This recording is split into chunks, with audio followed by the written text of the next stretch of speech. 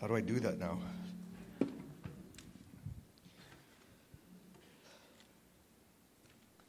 The one correction I would say to that is he said, JD, your life has just changed forever. I remember that really, really clearly because my boss had called me that day and he said, yeah, the planes went into the World Trade Center. I said, what's the World Trade Center? I said, okay, well, it'll be there when I wake up. And then he called me, and I thought, this sounds a little bit bigger than... So then I went to the duty hut, and all of us sitting in there, skivvies, and we're just watching the big flat screen, and sure enough, we're watching that, and, well, we know the rest of the story. Can't hear you. What's that? Oh, can't hear me? My bad. I'll go louder. That's my fault. All right, so you guys got the lowdown on what we're talking about today. It's a Roman centurion, okay? You're in Matthew chapter 8 today. I'm excited about this. But before I get to that, I have to tell you a story, okay? Yesterday... Okay, so yesterday Seth and Judd and me go golfing, okay? Because I'm like... here never, and so we said it's a good day to go golfing. I wake up at 6. No, I woke up much earlier than that, but I got out of bed at about 6 a.m.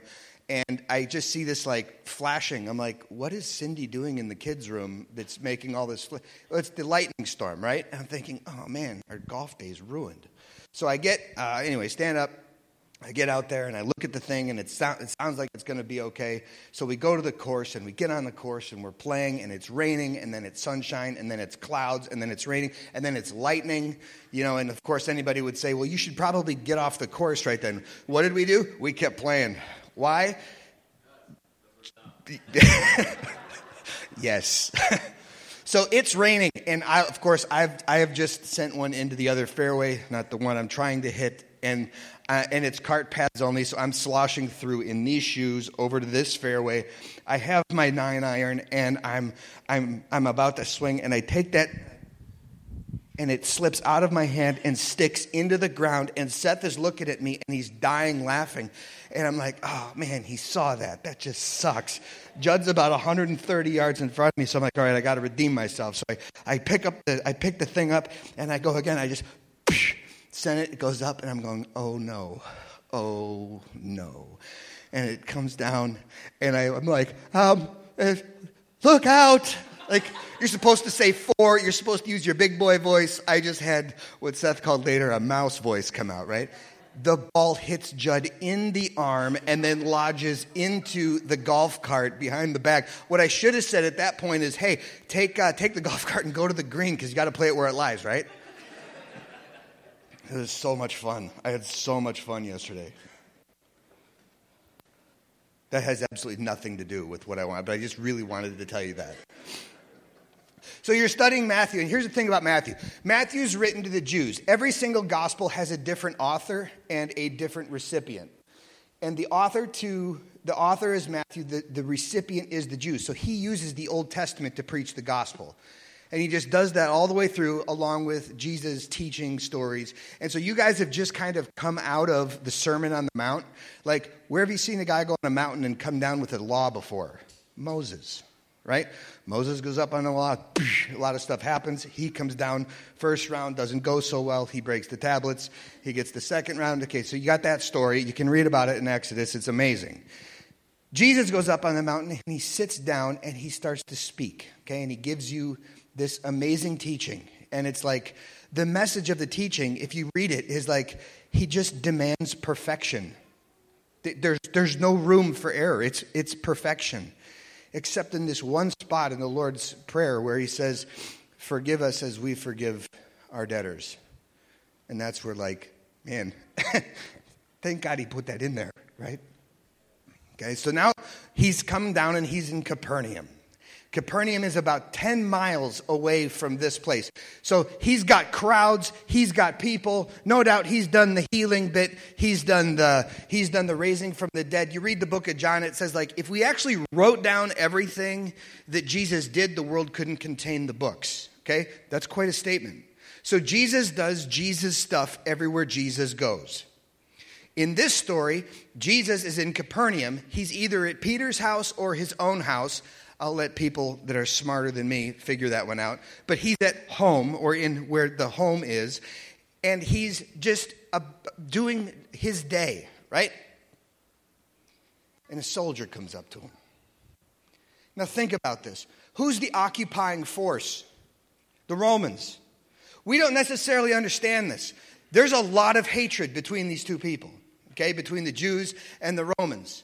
So for a Roman centurion who has 100 guys under him and who has authority to come to Jesus and beg, okay, means something serious has to happen.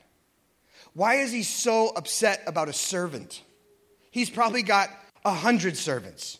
And if he needs more servants, he can just get more servants. Well, I think actually what the Bible's trying to say is it's probably his son, his little boy. And I don't speak the original languages, but I've watched and listened to some people that I trust, and that word can mean little boy. And it makes sense if it's his little child. Now, here's the other thing that's interesting about this story. If he has a little child and he's really concerned about him and he's a Roman centurion, he's actually not allowed to be married. He's not allowed to be married while he is in service for the 20, 25 years that he's doing that. But family lineage is really important to him, okay? But this is an illegitimate child. If it's an illegitimate child, that means the kid was made, we'll just say in church, the wrong way, okay? What's Jesus' response? Think about this. What's Jesus' response? This is what he says. He says, Lord, my servant is lying at home paralyzed with intense and trembling and tormenting pain. Okay, you think about that? Your little kid is lying at home, blown up, and this is probably demonic as well when it's talking about terrorizing. I'm reading out of the Amplified, so should have said that at the beginning. You guys are at the ESV. I love them all. Just stay away from the JWs and the Mormons, and you'll be okay. Okay? He's in tormenting pain, okay? It's really, really going bad on the home front. And so this Roman centurion has to basically humble himself to the point where he's got to go to the guy who just came off the mountain making new law, who the Roman centurion could be called on by Rome to say, end that rebellion. Like there's so much that's just going to just collide right here. Jesus says this, I will come and heal him. What is he not saying? Your son's illegitimate. Okay? Look at your sin list. You're a Roman. You're the wrong ethnic group. You're this. You're that. Look at all here, I'm God. You want to see your sin list? Let's just undo the scroll and kick it down the aisle. No, he doesn't do that at all. He says, I'm going to come and heal him. Now, the next thing that happens is ridiculous. Because if there's one guy in the world you want coming to your house, it's God. Okay? Literally, God's going to say, I want to come to your house, I'm going to heal him. And he says this, Lord, I'm not worthy to have you come under my roof. Only say the word, and my servant will be healed, or my son will be healed.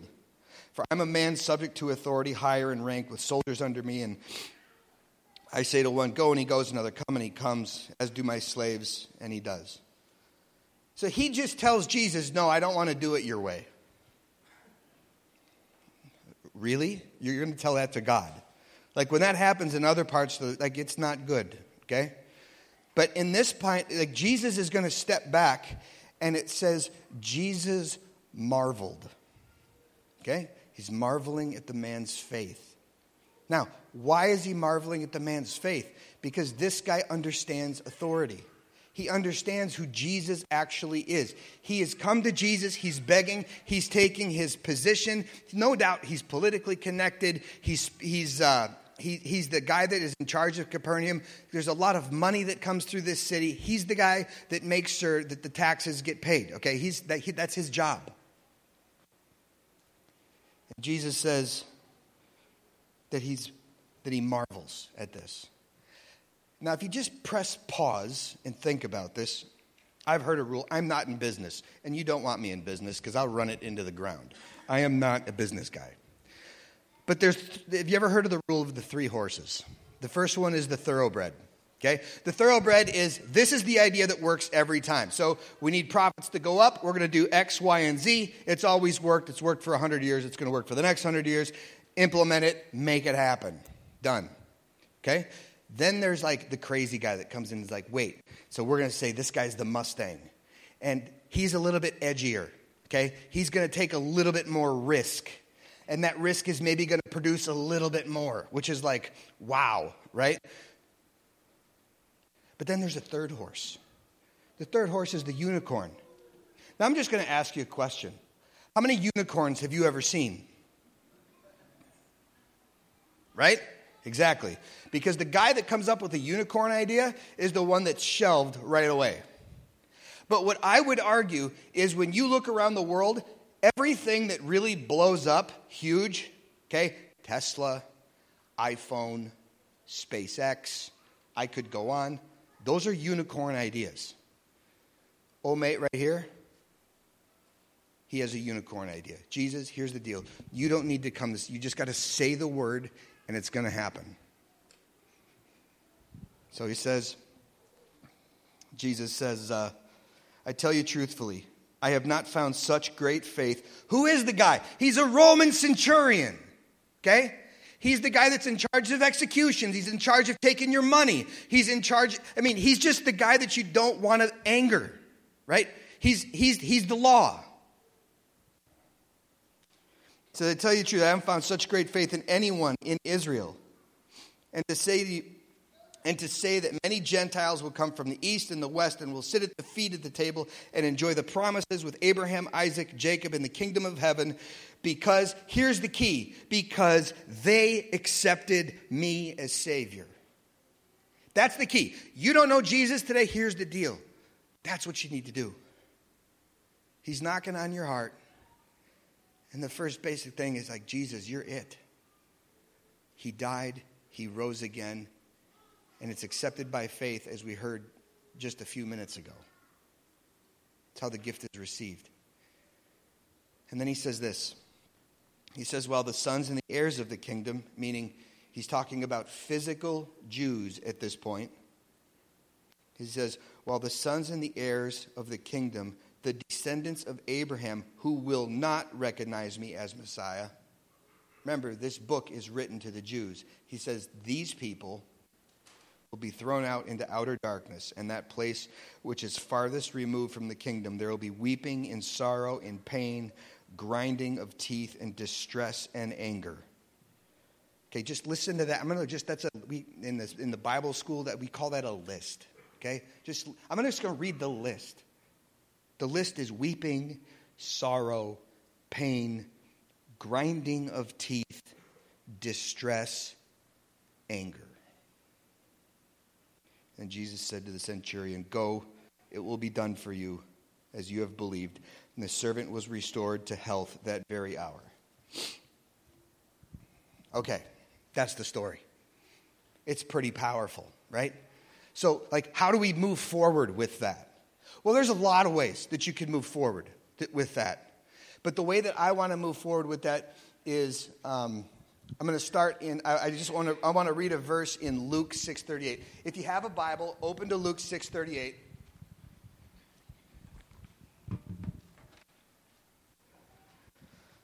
And I'll go back to the ESV here. So there we go. He says this, and this is red letter edition, so this is Jesus talking. He says, give and it will be given to you. Good measure, pressed down, shaken together, running over, will be put into your lap. With the measure you use it will be measured back to you. Okay, that is a command from Jesus mixed with a promise. Now, before I get going on this, you're going to say, don't go all televangelist on me, JD. Look, I know there's people that have butchered, they've taken this, and it's been wrong.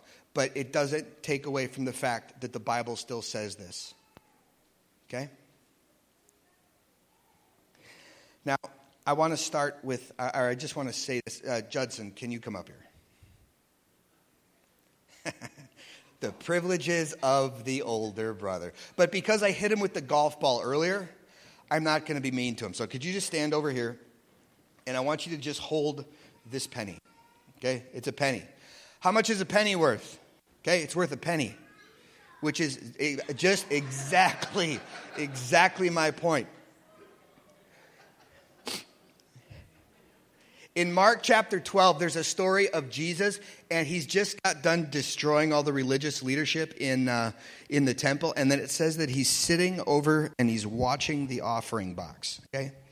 And there's people putting in large sums of money. And there's this little widow, and she comes in. So a widow. So she was married. She's not married. Does she have kids? Like, what's her story? Is she old? Like, the questions you could ask are endless. And she comes and she puts 2 mites, which are less than a penny. And Jesus says, this woman has put in more than all the others because she's given out of her poverty, not out of her wealth. Okay? This woman is filled with generosity towards Jesus. And those 2 mites are less than the penny that Judson is holding. Now, Seth, can you please come up here? And since I did not hit Seth yesterday, I'm going to obliterate him today, and I call this older brother privilege. Okay? So, Seth, go ahead, stand up here, and I'm going to start. Can you hold out your arms? Aren't you glad you got hit yesterday? That's a 45-pound plate. This is a 25-pound plate. And my dad is the mathematician in the house. I did not get that gene, but I know that that's 75 pounds. That is what is called 1 talent. Okay? That's 1 talent. That is a... You doing okay? Yeah, you're good. Okay, he's good right now. In 5 minutes. Yeah, it's... So I'm going to go really long. Okay? It's going to take a long time. Okay? Now, here's the deal. When you look at Chronicles 22 and 29, David gives 2 different offerings of gold, and it comes out to 103,000 talents of gold. 103,000 of these just in gold bars. The woman that Jesus is like, she gave more than everything, gave less than a penny. I would argue that both of these people in these stories, Jesus marvels at. Just like the centurion. All right, boys. Set it down. You can, yeah. And you can keep it. Yeah.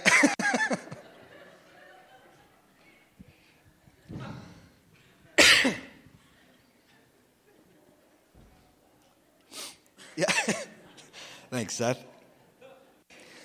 So if you look, so I've issued the qualitative price of the penny, right? It's a penny. It's like you're not even going to have them soon. They're going away. Where I live in Australia, they don't exist. When it says like $9.99, they just always round up and you pay 10, right? Because that's how they play the game. David gives 103,000 talents of gold. And he also gives 1,000,000 talents of silver. In today's money, just gold, you're talking about a $213 billion gift. So when you take this wealth that David gives, he gives basically what Elon Musk has, and he gives it to God as a gift in order for the temple to be built. That is an amazing act of generosity. How do you get Jesus to marvel? Like, how can you do it? How can you step out in faith and go, wow, Jesus just goes, like here's the deal. We're not awesome people. In fact, we're pretty terrible, okay? Myself included. But it's amazing that we could do something that makes Jesus go, wow, that is really cool. And while there's 1,000,000 places that I could go, I just wanted to say generosity is something that each and every one of us could do because we all have stuff. At the end of 1 Chronicles 29,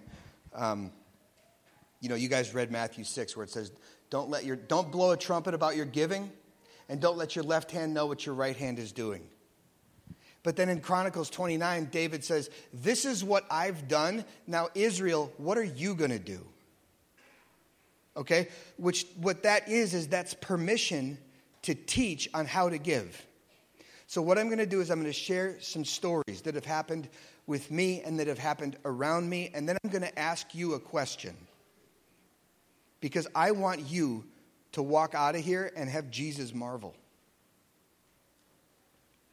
When I came home from Afghanistan, okay, I had no idea my dad was going to say that this morning. I was loaded, okay, as far as a sergeant is concerned. I had $20,000 in the bank, and it was all tax-free money that had come in. I ended up going into YWAM. And we got into YWAM, and we heard that people had come here on faith. And I said, what does that mean? They said, well, Jesus told me to go here, but I didn't have the money, but I'm being obedient anyway. And so what's happening is while I'm sitting in these meetings, the Lord's tapping me on the shoulder, and he says, pay that bill. And so it's like, Lord, that's like $3,000. And so I go to Candace. She's like, yeah, I feel the same way. So, okay, we just kind of pay the bill. We didn't tell anybody about it. We just did it. And through the course of 3 months, that $20,000 was reduced to zero. Okay? But several people were really blessed because of that $20,000 got spent in that way. So then it's like, well, I need to go and I'm gonna join missions. I'm gonna become a missionary. Well, you don't get a paycheck as a missionary. You actually go, and with the kindness and generosity of other people, that's how we function as missionaries. There's a lady that you all know. Okay? And I've been going back and forth. I'm going to tell you this story because this story blew me away. Her name's Mary Rose. She is an absolute legend. She's over at my house. She's really good friends with my mom, and she's bubbly, right? And she's so excited about this decision that Candace and I have made about going into missions. And she does the missionary handshake where it's like crumpled up bills or a check, and it's like gives it to you to handshake and just kind of leaves it there in like one of those, so no one else sees. What is that? That's not letting your left hand know what your right hand is doing. And she goes, I just love you so much. And I'm thinking, man, you're working at Marshall Fields. You got 2 kids. Things are tight. Thanks for the $50. That's what's going on. And I'm honestly grateful for that. And I opened that check up, and it's for $1,000. And she did that more than once. Okay? That's Mary. That's generosity. That is making Jesus marvel. Like that she would do something like that. I love that woman. A couple years ago, I was sitting at a table, and we had a DTS student over. And this DTS student is telling us, you got to just see, this girl is quality. She is absolute quality. But she's got to, go through the hoops before she can, be there. And, of course, she comes from a background that's she just, there's no hope. It's just, and I feel the Lord say, here's the deal. Empty your account. I'm like, okay, well, so I just went into we made it happen. And I went in the next day, and I just paid her way through school, okay? Because Jesus said to do it, and I'm telling you a story where I was just simply obedient. I can give you thousands of stories where I haven't been obedient. This is not a pat me on the back. This is a example of what it looks like to walk in this way. And she got the word that her thing is paid, and she's able to make her way through school. Her life has completely changed direction because God put it on my heart to put several $1,000s into her account to pay the bill, right? Okay, she's gotten through DTS, she's gotten through SBS, and now she's going as a registered nurse to work on a ship from Townsville that goes up to Papua New Guinea. Her life has completely changed, and that moment was a defining moment, right? So it's like that verse is, but it says, give and it will be given to you. 2019, my friend, Brian Huntsberger, he's like, JD, you got to get a motorcycle. I said, Brian, I have a $20,000 Visa bill, not the credit card type, the I'm going to stay in the country type, okay? $20,000. And I had several grand on the credit card. It's just, it was a difficult time. And I said, look, I can't get the bike. He goes, JD, you need to get a motorcycle. You have to get a motorcycle. He had just gotten a motorcycle. I'm one of his best friends. He's like, you got to get a motorcycle. I understand the logic, okay? I completely understand this logic. And I'm blessed with a wife that also understands this logic. But it's not there. And if it's not there, it's not there. So he's teaching 1 Corinthians that year, and there's this verse in 1 Corinthians where it says, remember the saints. And his application for the 9 hours that he taught 1 Corinthians to our school was this, okay? He had gone behind my back, what a jerk, talked to all our friends from Montana and on the coast, and he had compiled $8,000 cash. And he stands up in front of class. He says, JD, come up here. So I come up there. And he goes, it says, remember the saints. And I felt like the Lord wanted me to do this. And he gives me this thick envelope of Australian funny money. And he puts it in my hand. He says, now go buy that motorcycle. So I went and I bought that motorcycle. The next week, I'm speaking in Gold Coast. And as I'm speaking in Gold Coast, they have me do what's called Bible overview. It's a super simple thing. You just take them from Genesis 1 to Revelation 22 in like 5 days. So it's just, it's real quick, easy. So we get through the week. It's been an awesome time. It's been super fun.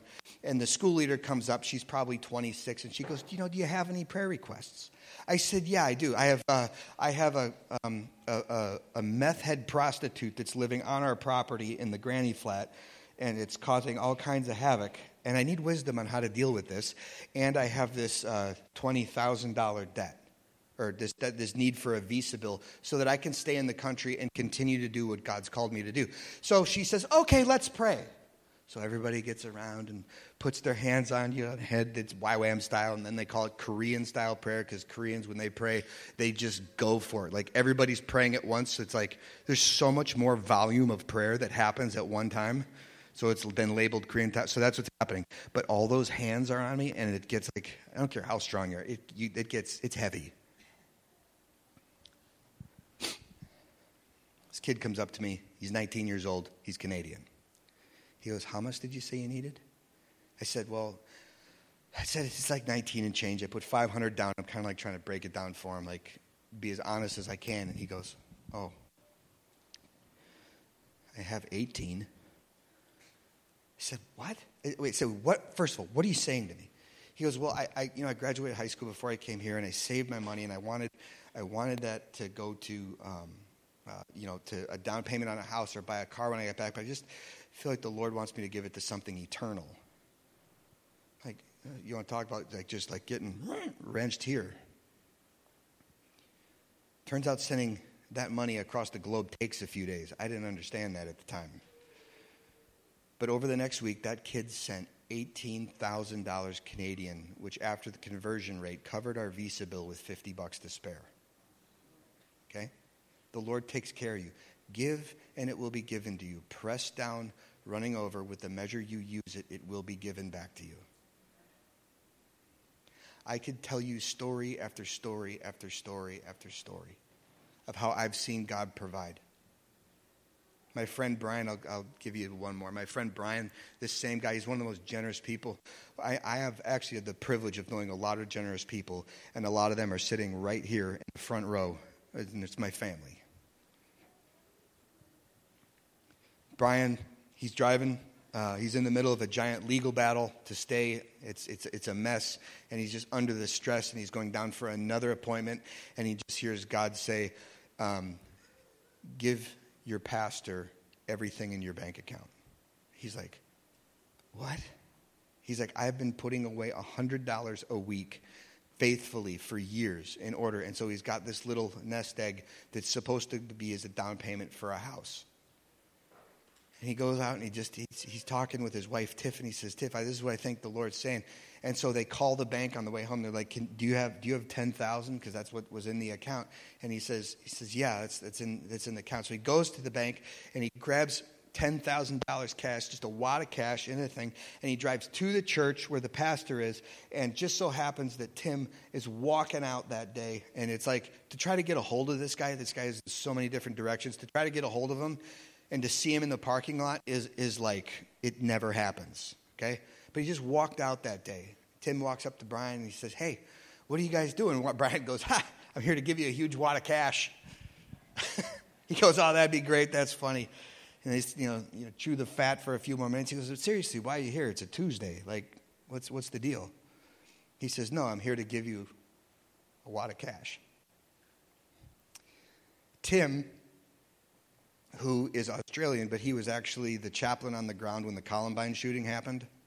Interesting fact, he walked all those cops through that horrific incident that happened in 1999. He's a pastor in Australia, and he says, my wife needs an operation, and it has to happen in the States, and it's $7,000, and the tickets for us to go were $1,500 each, and I put it all on the credit card, and I didn't know where it was coming from. So Brian just rocks up, and 10 grand, bam, right out his window.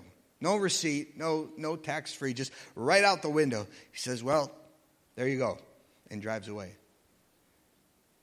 It says, give, and it will be given to you. What happened as you kind of fast forward, it was 4 to 5 months later, through another crazy series of events, he was actually able to purchase his house without that nest egg that he was saving, like God had provided, yet through crazy and amazing ways. What is that?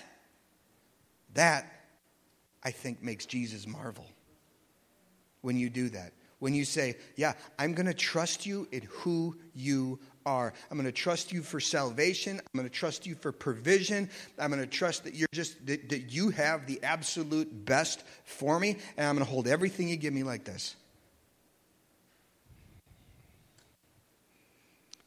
So here's the question. The reason I chose generosity is because it's the one spiritual gift that everybody can walk in. You want to make Jesus marvel? Let me give you an idea. There's the widow and there's the bazillionaire. It's not about the amount. It's about what's in here.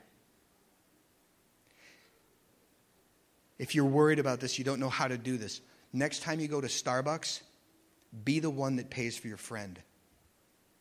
The next time you go out for a meal and your buddy's behind you and it's like a split ticket, say, no, man, I got this. And just do it. Or maybe you have the means to do something that's way far beyond anything that I've talked about this morning, and you're just in a unique position. Well, do it. Be active in that. Make Jesus marvel. Remember, we're not awesome people. We are so screwed up that it took him to come to earth, dress himself up in a man's suit, go to a cross, die a merciless death, raise again, so that the wrath of God would be appeased and we can have peace with God. We have that. And that makes us clean. And then on top of that, we have the ability to make Jesus marvel. Here's one more idea. Who's the single woman, the single mom that you know that's really struggling? Fill her tank up with gas. Put groceries on her doorstep. Go to Costco and just go wild. Okay?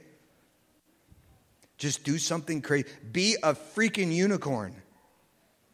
And watch God marvel at you.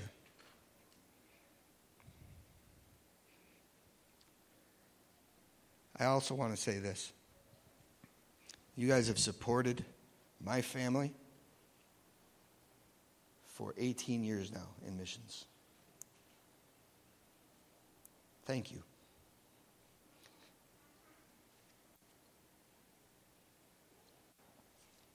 Thanks for giving to us. Thanks for praying for us. Thanks for being there for us. We love you guys. We love you guys a lot. Last time I was in this building, my mom was right here. It was 3.5 years ago. I hope to make that time a little shorter. Because my kids really, my youngest son, Sam, I said, someone asked him, I said, Sammy, he's 9. Sammy, what do you want your dad to bring home for you? Because, America has everything, right? America has everything. And he goes, friends and family. That's you guys. So I'm going to pray for us, and then someone's going to come up and take the microphone away from me, and I'm going to sit down. Jesus, I pray that you would just unload hearts of generosity onto everybody in here. I pray, Jesus, for people who do not know you, that would be blessed by time and finances, by the people in this room.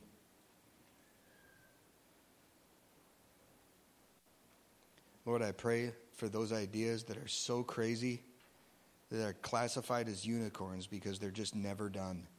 Lord, I pray that you would give us these moments and that we'd walk in that and that we could be like a centurion, a really screwed up individual, but yet you marvel at our faith. Give us that faith, Jesus. Lord, I thank you for every single person here and just for the thousands of people that have walked through the doors of Meadows for the many, many years that these doors have been open. And in your name we pray. Amen.